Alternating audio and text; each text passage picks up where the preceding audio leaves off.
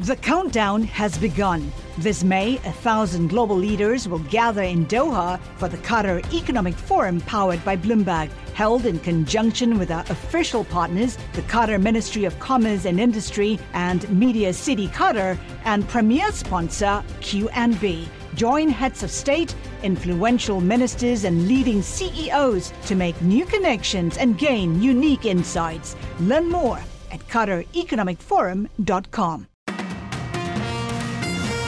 Good morning, I'm Nathan Hager. And I'm Karen Moscow. Here are the stories we're following today. We begin with another busy day for earnings around the world, and we start in London, where shares of HSBC are up more than 2%. The bank, which generates most of its income in Asia, announced a new buyback program and gave a bullish outlook for the year. We spoke with the CEO, Noel Quinn. Those results are a function of good revenue growth across the globe. All of our global businesses had strong revenue growth. All of the product lines within those businesses, strong revenue growth. Noel Quinn says HSBC is now expecting net interest income for the year to be above $35 billion. Stay tuned for more of our interview with the CEO coming up shortly on Bloomberg Daybreak. Well, Nathan, shares of BP are up almost 1.5% in London. The oil giant is raising its dividend by 10% and buying back another $1.5 billion in shares. That's despite second quarter profit that fell short of estimates thanks to weaker oil and gas prices. Still, BP CEO Bernard Looney told us demand for crude remains remarkably strong. There's a lot of talk, obviously, about concerns about the global economy. There's a lot of talk about concerns about China growth. In spite of all of these things, demand for oil has been incredibly resilient. In fact, there are some reports that say oil will reach its maximum demand ever this year. BP CEO Bernard Looney reported second quarter adjusted net income of $2.6 billion. That's down from almost $8.5 billion a year earlier. We're also watching shares of Diageo, Karen. They're a little changed at the moment in London. The maker of Johnnie Walker whiskey and Smirnoff vodka reported a 6.5% sales increase. That beat estimates. Diageo also says it is passing along price increases to customers. Well, in Asia, Nathan, shares of Toyota are trading at an all-time high. The world's number one car maker reported quarterly profit that topped estimates. Improvements in semiconductor supply and a weak yen helped Toyota capitalize on a global rebound in vehicle demand. Now back here in the U.S., Karen, it's another big day for earnings on this side of the world. We get results from almost 50 companies in the S&P 500 today, including Pfizer, Caterpillar, and Starbucks. Well, Nathan, today is the start of a new trading month, and we're beginning August with a big bullish call on stocks. And we get the details of Bloomberg's John Tucker. John. And Karen, in fact, it's the most bullish forecast among Wall Street strategists. Oppenheimer Asset Management's John Stolfus says we'll finish the year at 4,900 on the S&P 500. That's another 7% higher from here. It means we could blow through the all-time high that was set at the start of last year. Well, he says the Fed's rate hike cycle now appears to be close to a pause or even an end, and the U.S. economy appears resilient. Just yesterday, Morgan Stanley Bear Mike Wilson changed his tune, saying this rally can run further. In New York, I'm John Tucker, Bloomberg Daybreak. All right, John, thank you. Well, we have a milestone for the world's largest publicly traded hedge fund. Man Group's assets under management have hit a record $151.7 billion.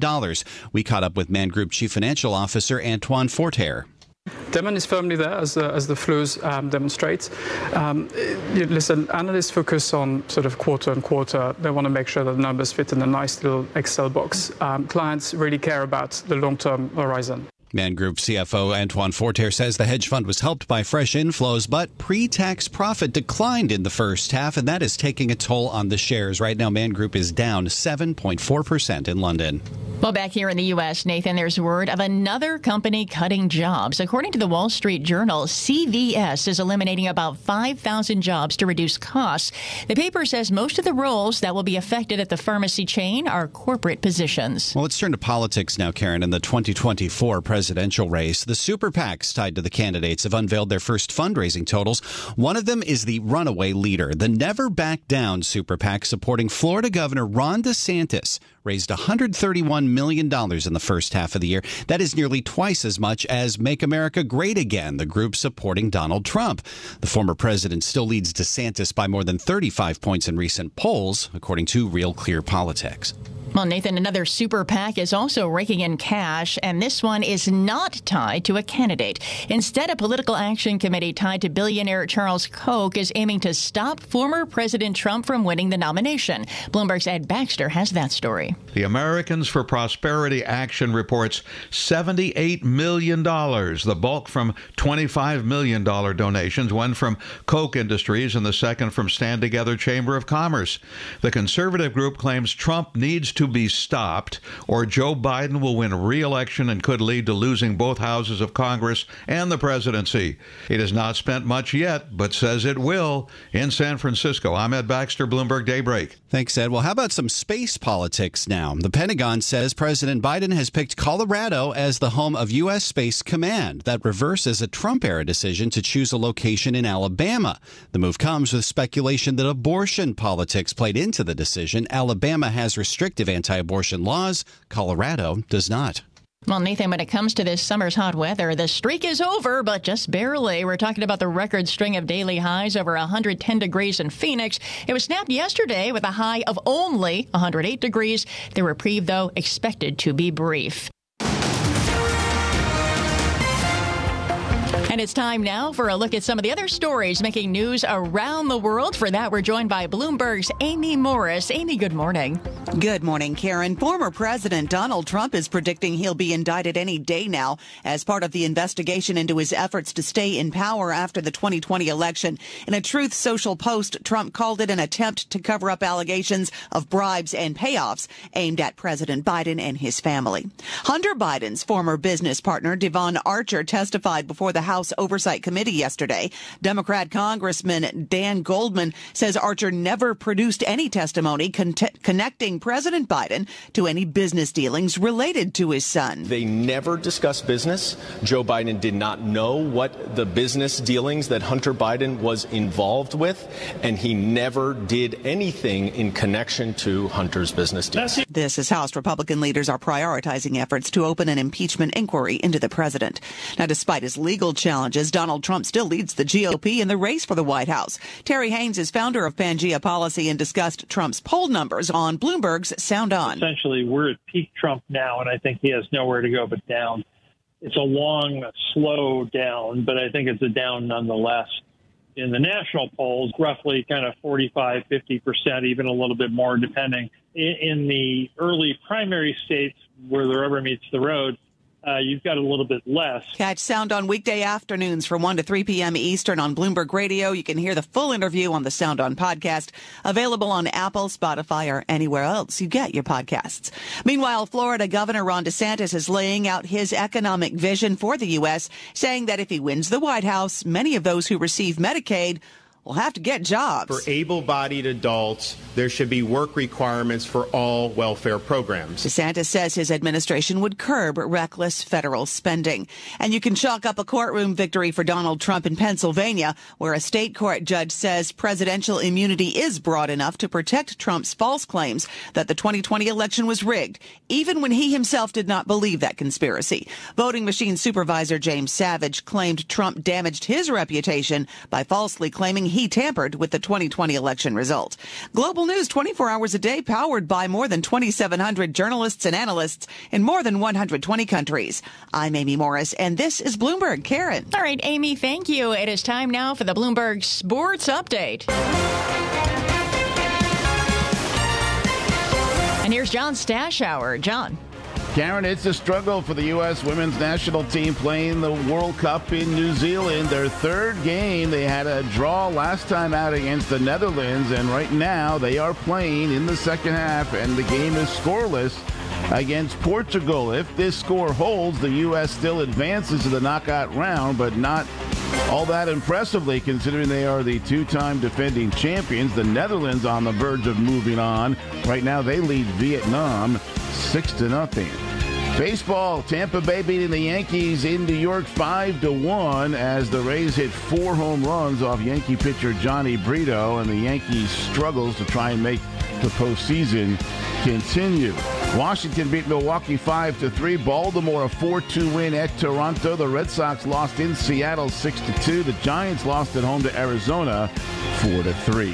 Damar Hamlin is, of course, the Buffalo Bills safety who last season almost died on the field. Yesterday at Bills practice, he practiced for the first time in pads. I think it's power in being out here every day and doing my process in front of the world, you know. And I always wanted to stand for something bigger than myself, was my goal my whole life. You know, I had goals within this game, but, you know, life goals, that was the biggest thing. I wanted to stand for something bigger than myself, and I have the opportunity to do that now, and I'm gonna fulfill that. John Stashower, Bloomberg Sports. From Silicon Valley to Wall Street, the promise and perils of artificial intelligence are playing out on the world stage. But what will the next phase of AI adoption look like? Which companies, from big tech to startups, will dominate? And where do the risks and unintended consequences lie? I'm Emily Chang.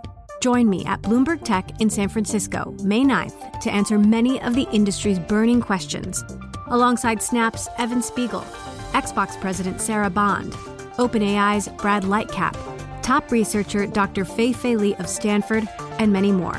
More details and just a few tickets left at Bloomberg.com/TechSF.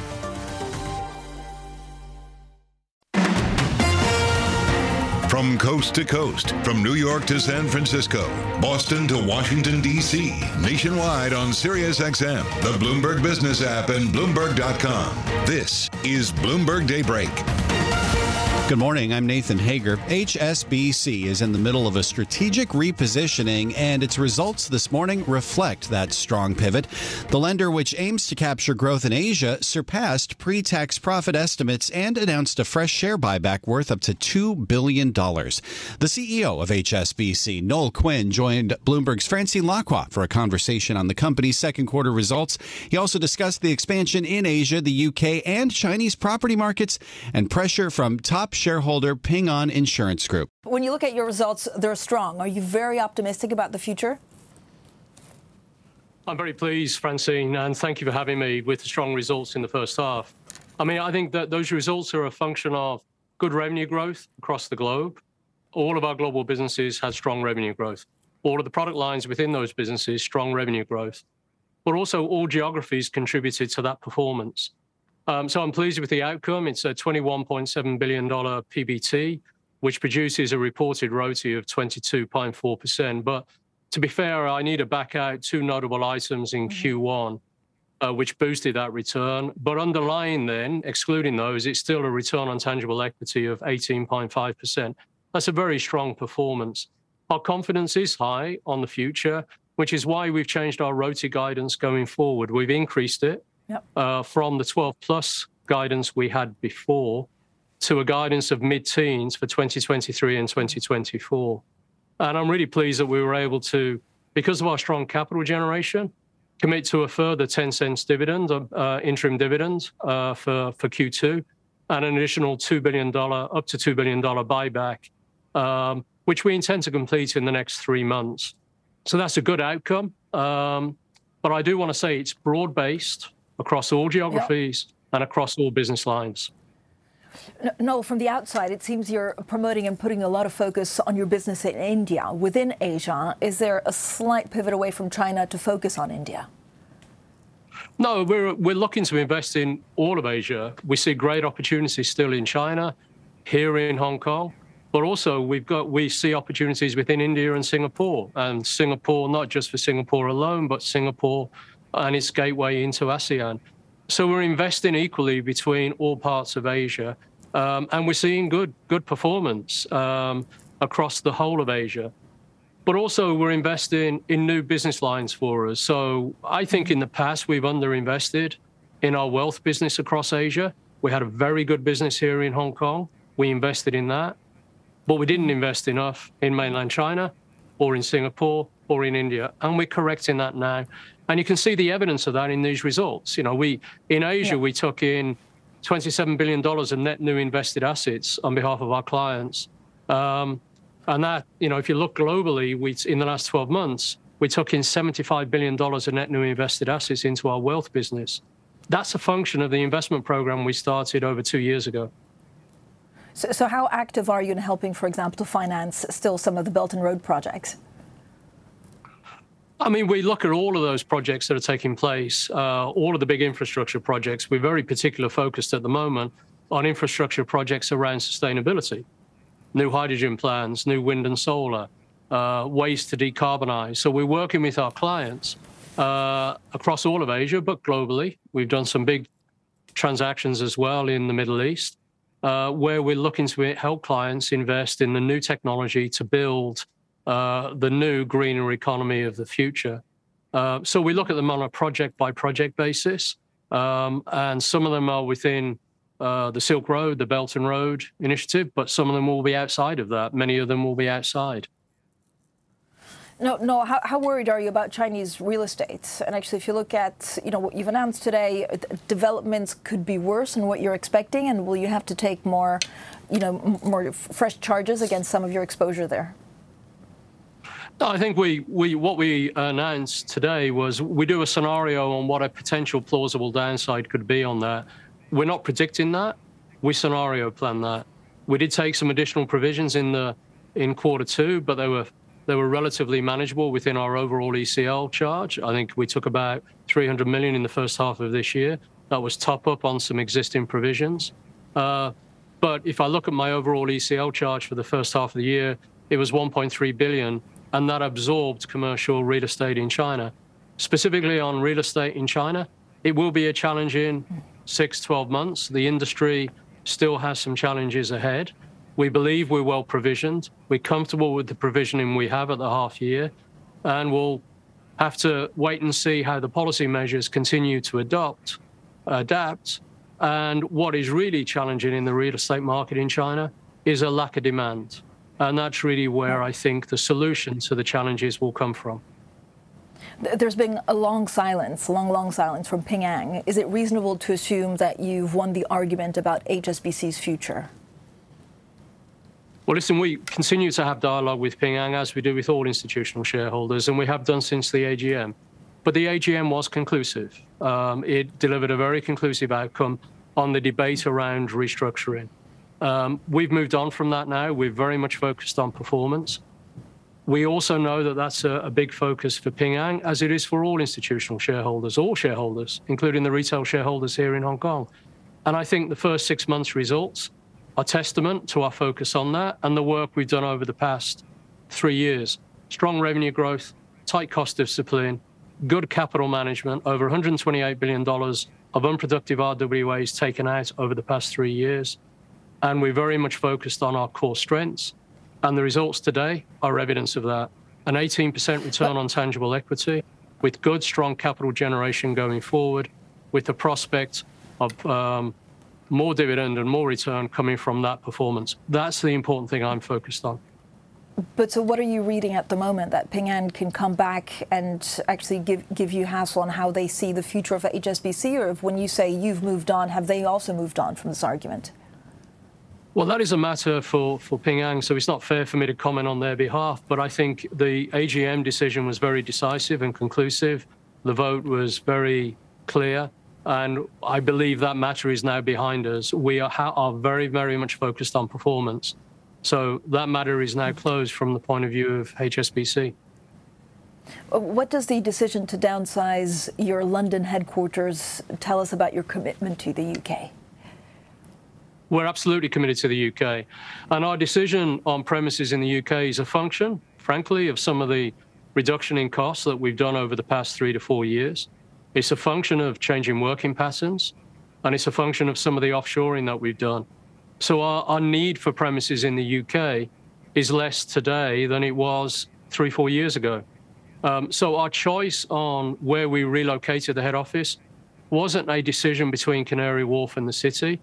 It was a decision based on available premises somewhere around 2026 and 2027 that had the capacity, but not too much capacity, to absorb the people we wanted. So, frankly, we needed a building half the size of Canary Wharf, and there aren't that many buildings that were available. This was not a decision between the city or Canary Wharf. It was a practical decision based on property availability. Given where we are now worldwide and some of, I guess, the influences across the world, do you say your reasons for remaining in the UK are actually decreasing? No, I think UK is a very good place to have a headquarter for a global institution. It covers all the time zones well. It's a good environment to operate in with lots of professional services to support an organization. But you've got to remember, we're a global business. We have to have a headquarter somewhere, and the UK has been a good headquarter for us. But I'm also at the moment in our headquarters in Hong Kong. And in a few weeks' time, I'll be in our headquarters in the Middle East. So, we're a global organization. And there has to be a place where you're registered. And the UK is a good place to be registered. It's a good environment to operate a global bank with a good regulatory environment.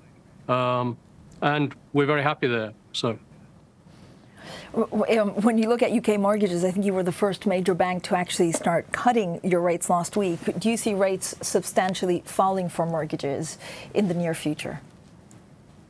I think it's going to be a function, frankly, of the swap rates in the UK. It's not just the base rates in the UK, but it's the swap rates, because most mortgages are priced off swaps. And it will be therefore a function of what is the market confidence. Where does the market see the yield curve? And we saw the yield curve go up. Then we started to see it come down. Our ambition is to try and make sure our rates are as reasonable as possible to help customers navigate what is definitely a challenging environment of higher rates in the market plus higher inflation. So if we can move down, we will do as quickly as possible. So that was our decision. It will. I can't predict what the yield curve necessarily will do. There is the prospect of more interest rate rises in the future in order to combat inflation, and that therefore could change the yield curve for the swap rates, and therefore we may have to adjust pricing then, up or down. But do you see a correction in UK property prices going forward, a significant correction? I mean, the UK property market has been extremely resilient. The mortgage market in the UK, and I'll broaden that out to generally the business community in the UK, despite challenging conditions, they've been extremely resilient. Our mortgage book is holding up extremely well. Our corporate lending book is holding up extremely well. There are challenges, there are pressures starting to be evident, but they're relatively manageable from a UK economy point of view and a bank point of view. But higher interest rates for longer will continue to pressure both consumers and businesses. And it's in all our interests that we can get inflation down as soon as possible in order to ease the pressure on the yield curve and rates. No, it's clear that in the last couple of weeks, Nigel Farage really dominated the headlines when it came to banking in the UK. Do you think it will change banking in this country? And would you ever drop a customer because of their political beliefs? Well, first, our policy is very clear. We do not exit a client or debank a client based on their lawful personal views. We don't do that as part of our policy. What I also want to do is say we will work with the authorities in the UK, the FCA and the regulators in the UK in whatever work they're going to do over the next few weeks to try and find a good resolution to the current situation that exists. But our policy is we do not debank based on the lawful personal views of our customers. This is Bloomberg Daybreak Today, your morning brief on the stories making news from Wall Street to Washington and beyond. Look for us on your podcast feed at 6 a.m. Eastern each morning on Apple, Spotify, and anywhere else you get your podcasts. You can also listen live each morning starting at 5 a.m. Wall Street time on Bloomberg 1130 in New York, Bloomberg 99.1 in Washington, Bloomberg 106.1 in Boston, and Bloomberg 960 in San Francisco. Our flagship New York station is also available on your Amazon Alexa devices. Just say, Alexa, play Bloomberg 1130. Plus, listen coast to coast on the Bloomberg Business app, Sirius XM Channel 119, the iHeartRadio app, and on Bloomberg.com. I'm Nathan Hager. And I'm Karen Moscow. Join us again tomorrow morning for all the news you need to start your day right here on Bloomberg Daybreak.